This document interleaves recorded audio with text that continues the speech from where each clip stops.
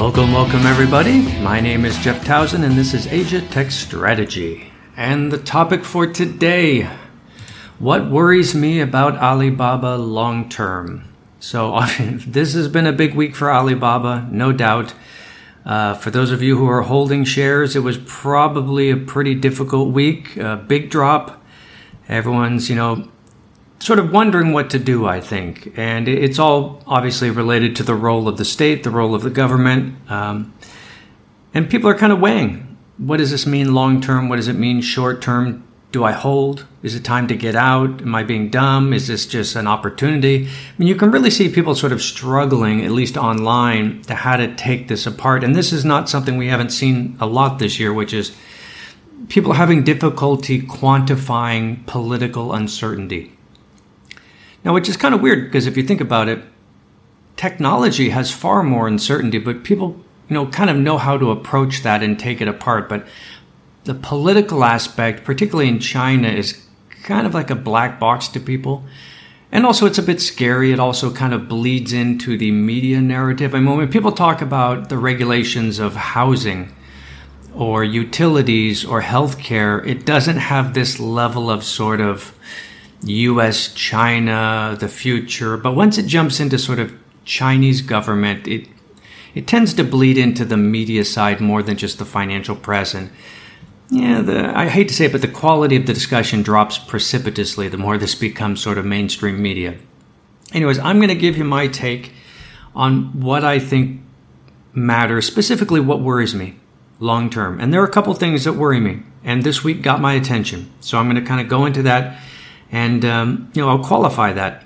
I understand, I think my area of expertise is business models, strategy, competition of tech companies in Asia. That's where I have sort of my deep vertical.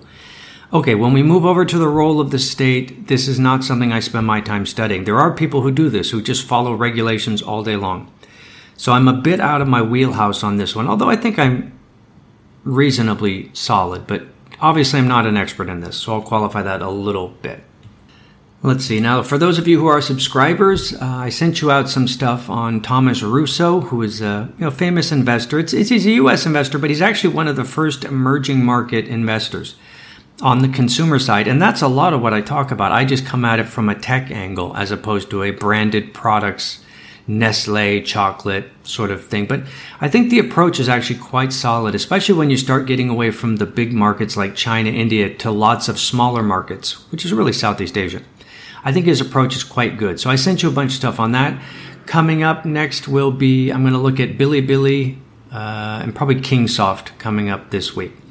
So that's on the way. For those of you who aren't subscribers, feel free. You can go over to jefftowson.com, sign up there, try it out, free 30-day trial. And last thing, my standard disclaimer, nothing in this podcast or in my writing or on the website is investment advice. The numbers and information from me and any guest may be incorrect. The views and opinions expressed may be incorrect, no longer relevant or accurate. Overall, investing is risky. This is not investment advice. Do your own research. And with that, let's get into the topic. Now, the key ideas for today, sort of the key concepts, and this is sort of me putting on the professor hat.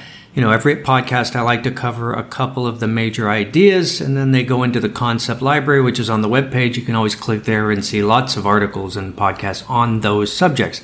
So the two concepts for today, role of the state, which I've talked about before, and what I'm just calling approaches to uncertainty, which is something that cuts across all of this. That's more of an investment question than, let's say, a strategy question. So I'm definitely weaker there.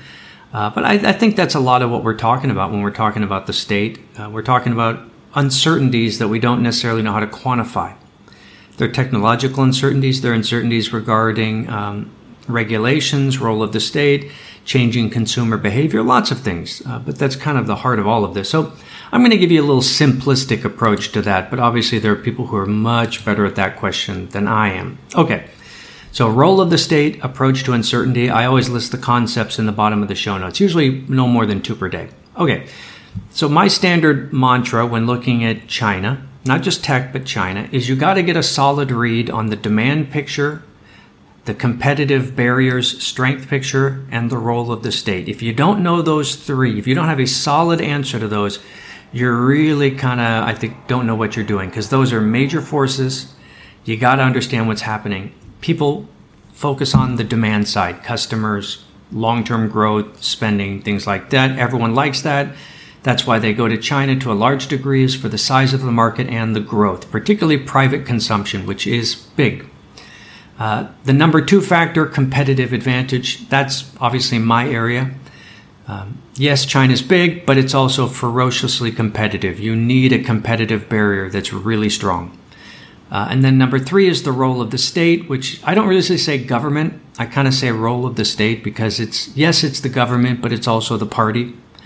It's also certain actors outside of that. It's all together. That is sort of the role of the state in a market or an industry.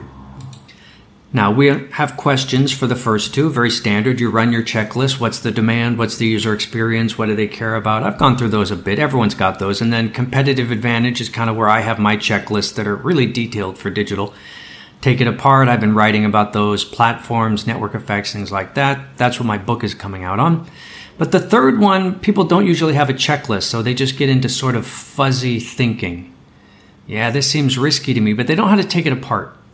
Now, that's where I argue that really what you're dealing with is uncertainty. Look, there's future uncertainties regarding the actions of the government, the state, the party, all of that. How do you take those apart? And I wrote a book that covered this a lot called the 1 Hour China Consumer Book. Nobody really bought it compared to, it hit the bestseller list, but nobody really bought it. I actually thought it was pretty original thinking. But, my standard question for this one is, okay, if my question for competition is, does this company have a competitive barrier and how strong is it? My question for the state is the state an active force in this industry, and what do they want? Now, if the answer is no, well, that's pretty common. That doesn't mean the state's not present. It just means that they are an external factor. You're looking at an industry, Coca-Cola. The state is not shaping the industry. They are not a player on the field. They're a referee on the sidelines. And they will engage in things like health issues, safety issues. But that's the role of a government as regulator. We see that all the time. And a lot of industries, that's the way it is. It's e-commerce in China has largely been that way. Retail in China has been that way. Beverage companies are that way. Restaurant companies are that way. And you just kind of have to know what the state cares about. And if you read Xinhua or you read China Daily, you'll very quickly get a sense for what the government cares about. They talk about it all the time. It's never a surprise what they care about. They telegraph that years in advance, usually before they act. So fine, beer companies in China, even though they are state-owned, I think they operate like commercial entities. A lot of the food sectors are that way, some are not. But largely e-commerce, that has not been an issue. Okay, then we go over to the answer of yes, the state does have an active interest. It's not just a regulator. It's not just a referee. It's a player on the field, and it's the most important player. It is actively shaping the industry and what it's going to do. And in that case, you got to look at a company and say, what does the government want? They are obviously a player. What do they want? And is this company helping them achieve that? That's more important than anything else that company's doing.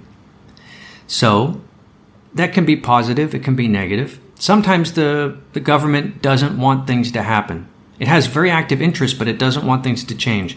That's state hospitals. Tons of state hospitals in China. They're pretty much the same as they've been for 20 years. Things are evolving, and there are active plans by the government to transform them and upgrade them, but it's happening slowly and methodically, and they do not want anyone running around there moving fast and breaking things. So that would be a clear answer for that one.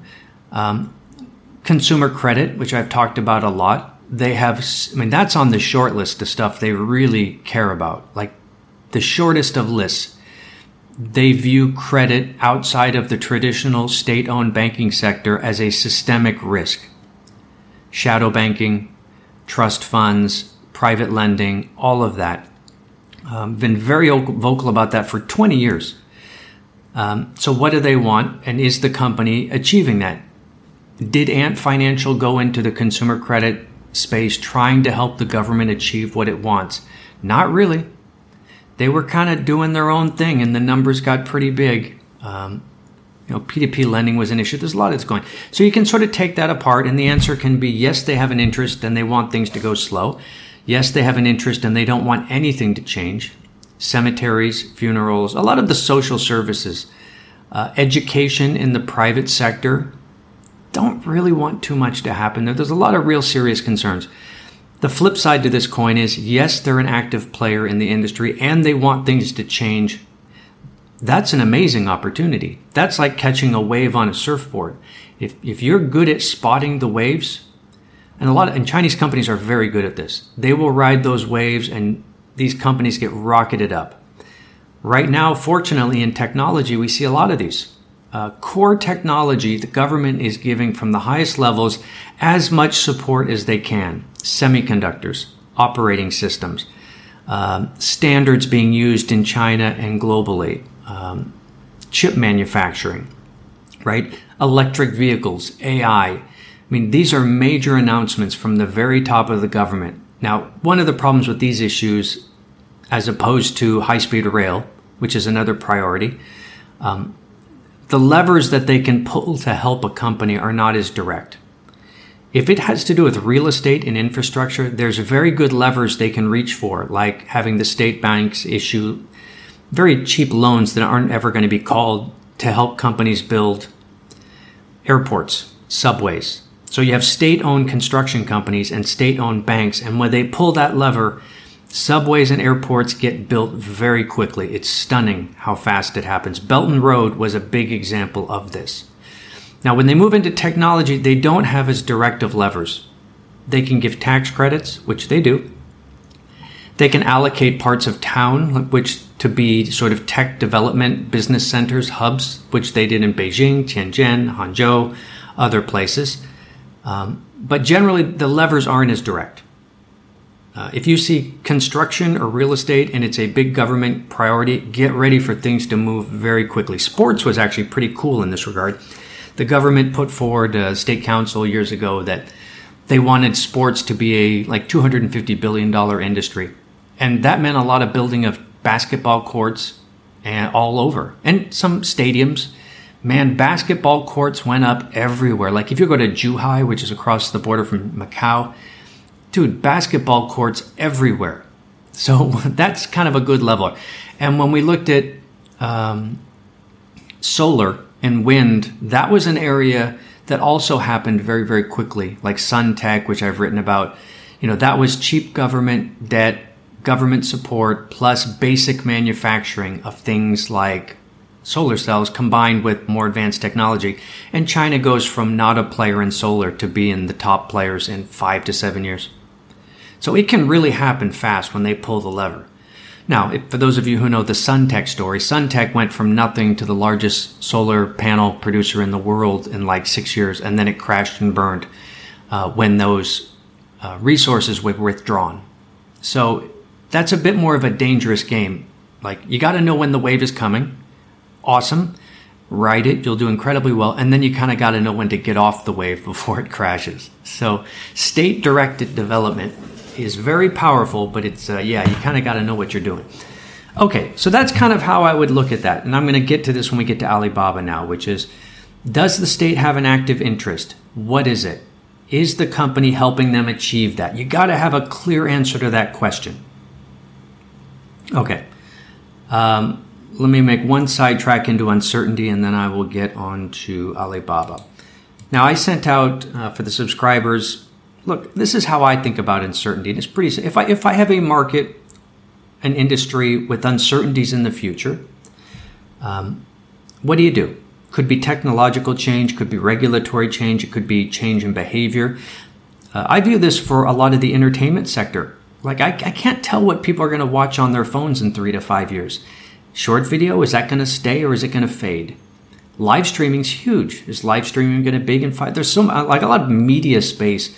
I find that the technology and the consumer behavior change so quickly, I have a hard time predicting it.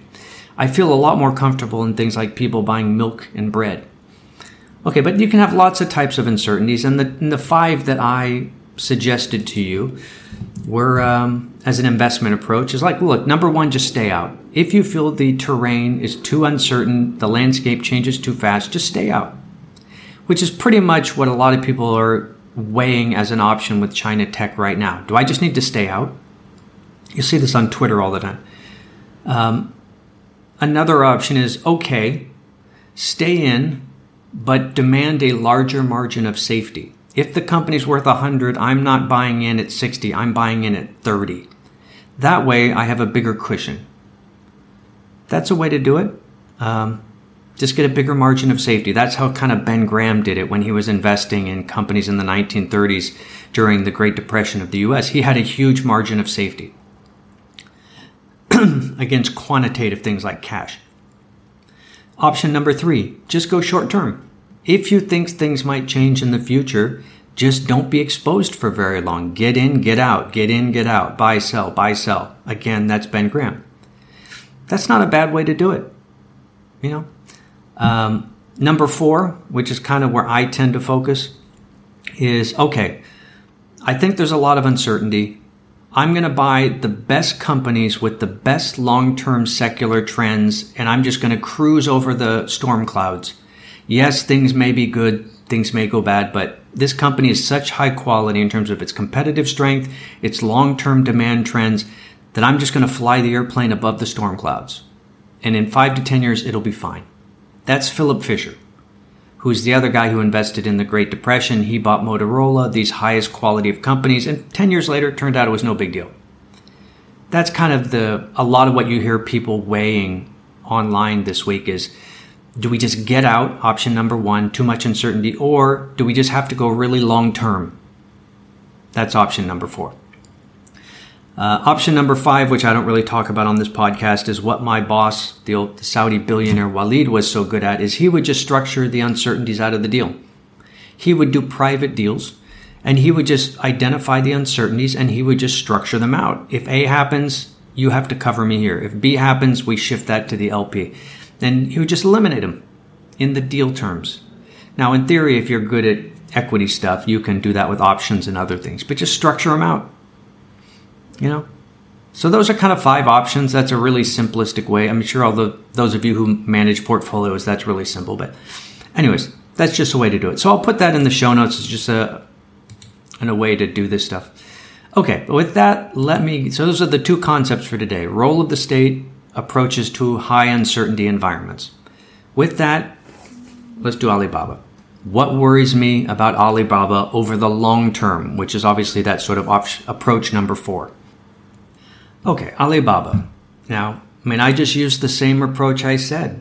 Do I understand the secular long-term trends? Yes, I do. For their e-commerce business. Now, there's a lot of businesses here, so we have to kind of tease it apart. Do I understand the competitive structure? I've written like a gazillion articles about that. Okay, the role of the state. Those are my 3 forces I just mentioned. This is where you kind of have to tease Alibaba apart. Does the state have an active role in Alibaba's business? Well, you kind of tease it apart. What is their business? Do they have an active role in e-commerce?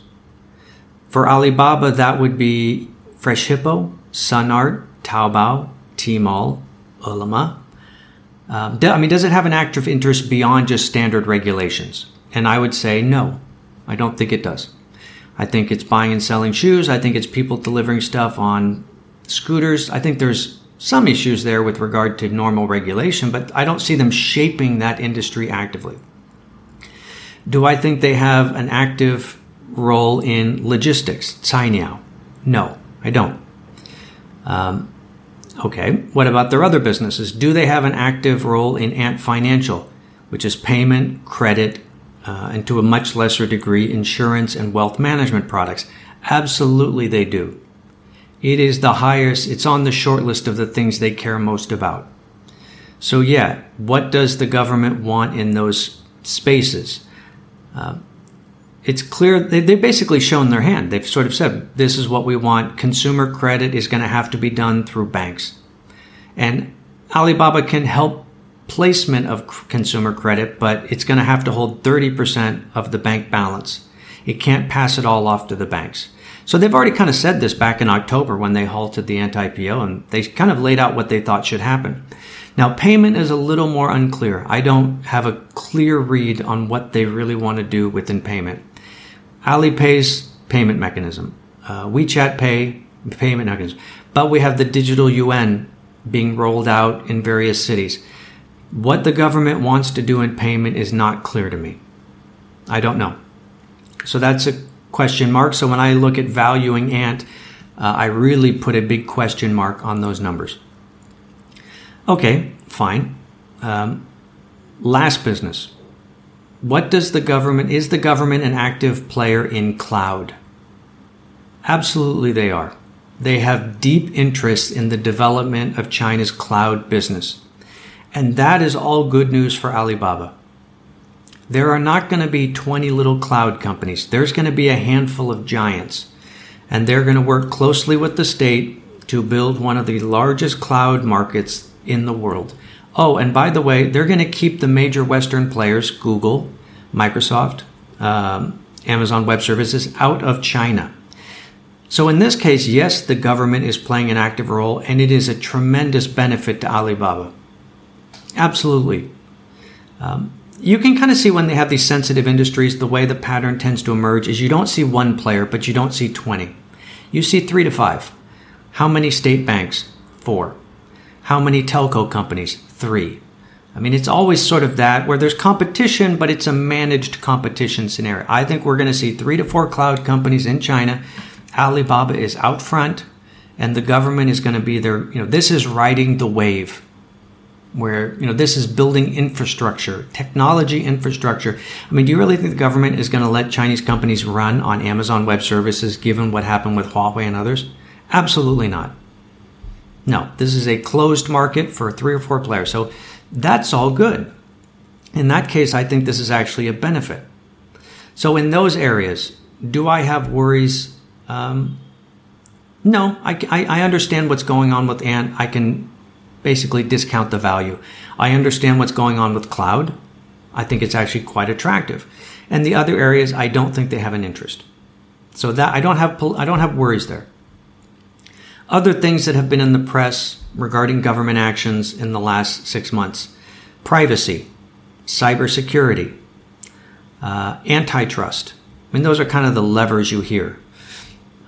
Education. Well, Alibaba's not into education. Antitrust, privacy, cyber security. I think these are just mechanisms to achieve what it wants to achieve. So you ask the question, what does the government want? And then it uses these to achieve that.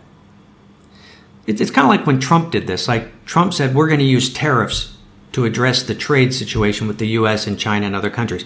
But then he immediately applied it to areas of technology that had nothing to do with trade. He was using the tariff as a mechanism to achieve his objectives in technology. Antitrust, privacy, cybersecurity, these are going to be they're concerns in their own right, but they're also going to be mechanisms used to achieve other goals. Within those things, I basically don't have too many concerns. Okay, so what does worry me over long-term phenomenon?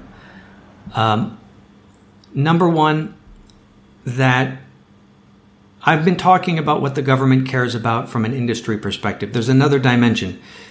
When a certain company gets big enough, I think it starts to become a government interest just by virtue of its size.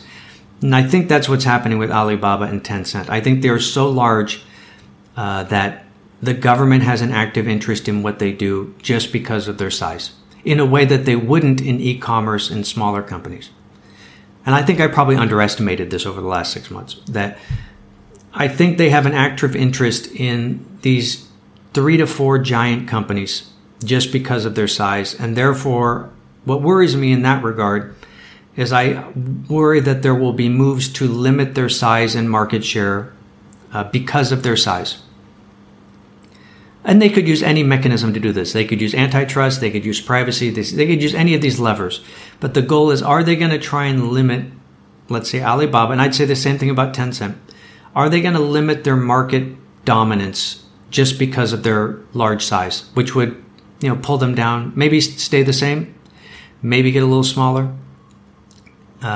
That's a concern for me now, and that could alter the long-term trajectory of those companies. What if Taobao is limited to 30 to 40% of the market from now on? JD is 20 plus percent, Tmall is smaller, but Taobao has been over 50%. What if that is limited? That's a concern. So I'm worried about that. In the last week, the thing that sort of changed a lot of the share prices was these announcements about the president of China talking about sharing the wealth, and this large check that Tencent wrote to the government to share to the common good. And that freaked out the market. What does that mean? Is this just a big one-time tax?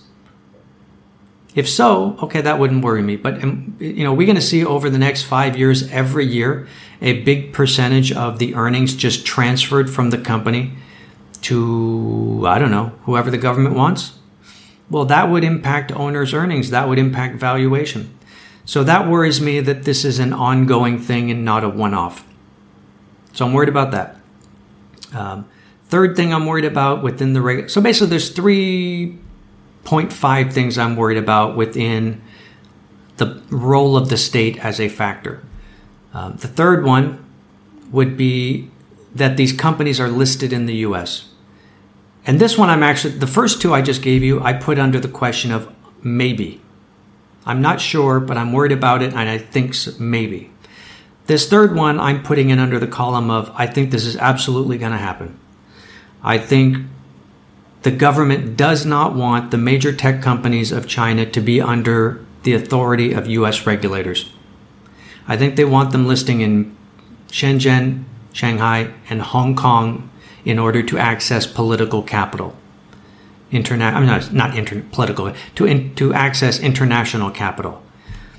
So I'm not totally sure what that means, and this is a question to you, and I've been reaching out to lawyers and people who understand, stock markets better than I do. What would that mean? Do I need to swap my shares from the U.S. to the Hong Kong exchange? Or if they're ADRs and they're fungible with Hong Kong and the U.S., does that matter? I don't know the answer to that. I'm really putting that question out. What do you think? Is there someone who understands that situation? Because my baseline assumption is 5 years from now, these companies are going to be listed in Hong Kong. Do I think they're going to get delisted? I don't know. I don't think so. I think the most likely thing you'll see is what we've already seen with accounting, which is the U.S. regulators tell these companies, you must provide this data. And then the Chinese government tells the same companies, it is illegal for you to provide that data. And these companies are just stuck in the middle. They don't know what to do, especially the big four auditing firms don't know what to do. But the government says you can't give that data, that's illegal. I think we'll see stuff like that, where it'll just be kind of a standoff. But I think we're going to see this scenario where they're told not to comply. Because I don't necessarily think that's a terrible position to have. It's like, why are these major tech companies that are so central to life of China under the authority of the U.S. government's regulations, especially given the actions of the U.S. government in the last couple of years? That's a totally reasonable point of view. So anyways, under the political rubric, what worries me long term? Number one, that the market share of the big companies, because they're so dominant, might be limited. Number two, that these one-off transferring of wealth, tax shared prosperity thing may be a regular thing. Number three, that these companies are going to be removed from the authority of U.S. regulators and end up in Hong Kong. And I'm still trying to figure out how to manage that, but that's what's worrying me. And then I said 3.5. The third one would be, the 0.5 would be Ant Financial's credit situation, payment situation. I think, but I already kind of discounted that 6 months ago, so that wasn't a big issue for me. Okay, so that's kind of my list. Under the role of the state as a force impacting the long-term trajectory of Alibaba. I have one other which is under the realm of competition, not the role of the state, that worries me. And that's WeChat mini programs. That worries me as a serious competitor to Alibaba's core engine, which is e-commerce. Alibaba marketplace platform. We all understand that business model. What WeChat mini programs is it's Shopify plus Facebook. It's, you can own your own store. You're not going to have to live in the shopping mall that's run by Alibaba. You can have your own shop that you own on the side street. That's Shopify. That's basically what mini programs are. And I think that's half the equation for the business model. You can open a store on a side street. It's a difference between, hey, I've rented a space in a popular shopping mall, but they keep raising the rent on me every year. That's living under the Alibaba marketplace.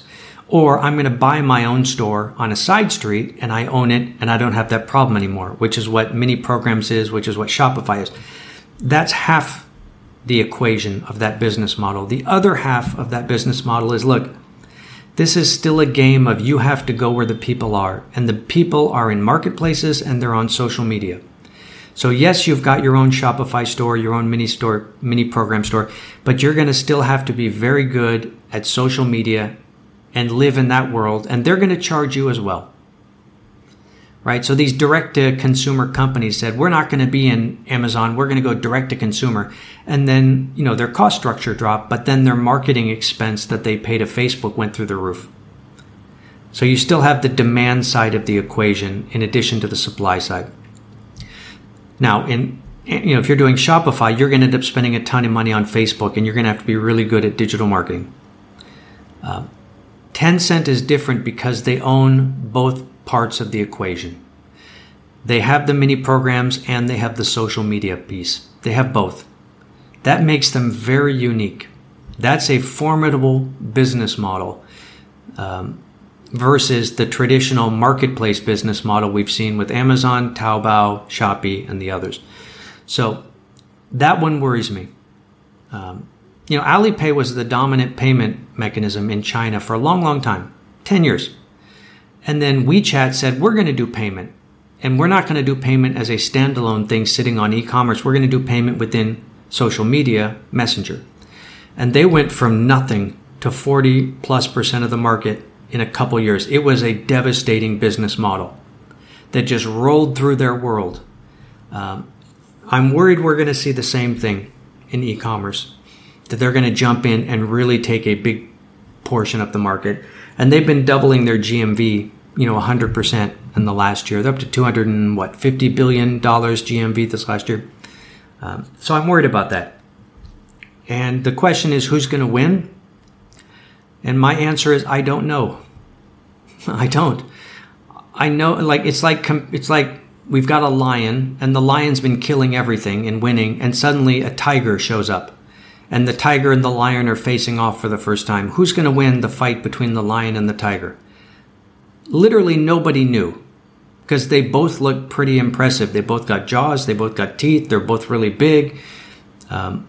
Nobody knew until you actually put them in a cage and figured out. Oh, and by the way, the tiger usually wins. But nobody knew that, right? That to me is mini programs versus Taobao.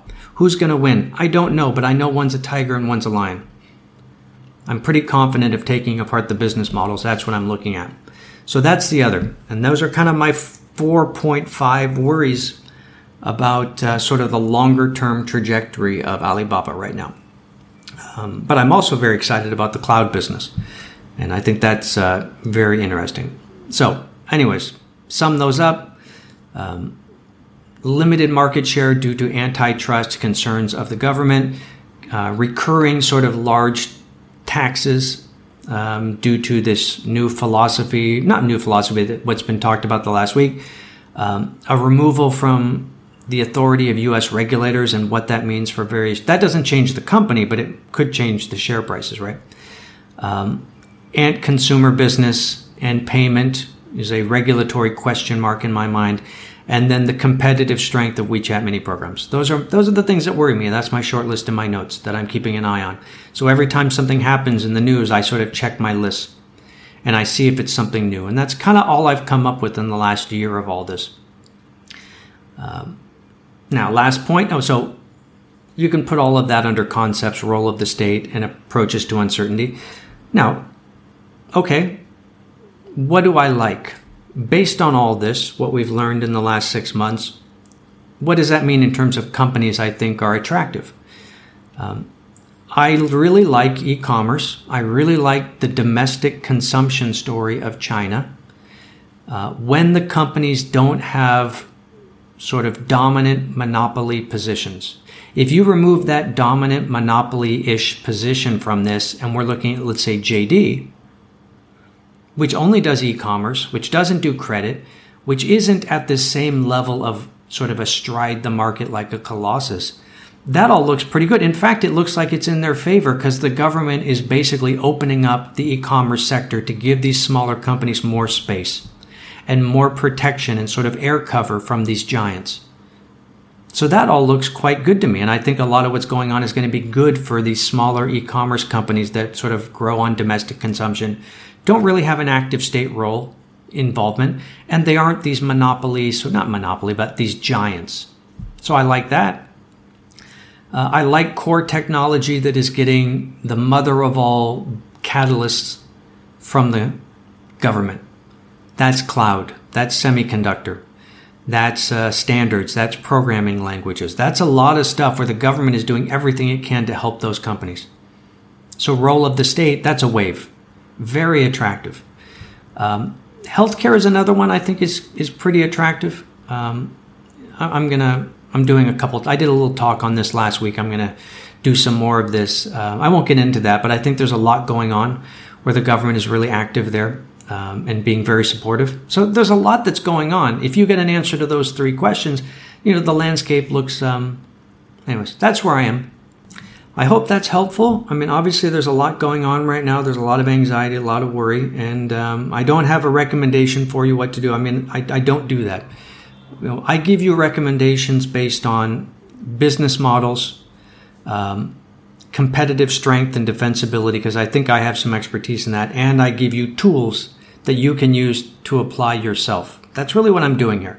But I stop short of saying this is good and this is bad, because I don't really feel like that would be doing you a good service. I mean, I'm giving you the tools and I'm giving you recommendations on competitive strength and strategy, but you got to make your own call on these things. Definitely don't substitute my thinking for yours. As for me, I've been having a pretty spectacular week. On Tuesday morning, 6 a.m., I was officially out of quarantine, which was, it was such a strange feeling.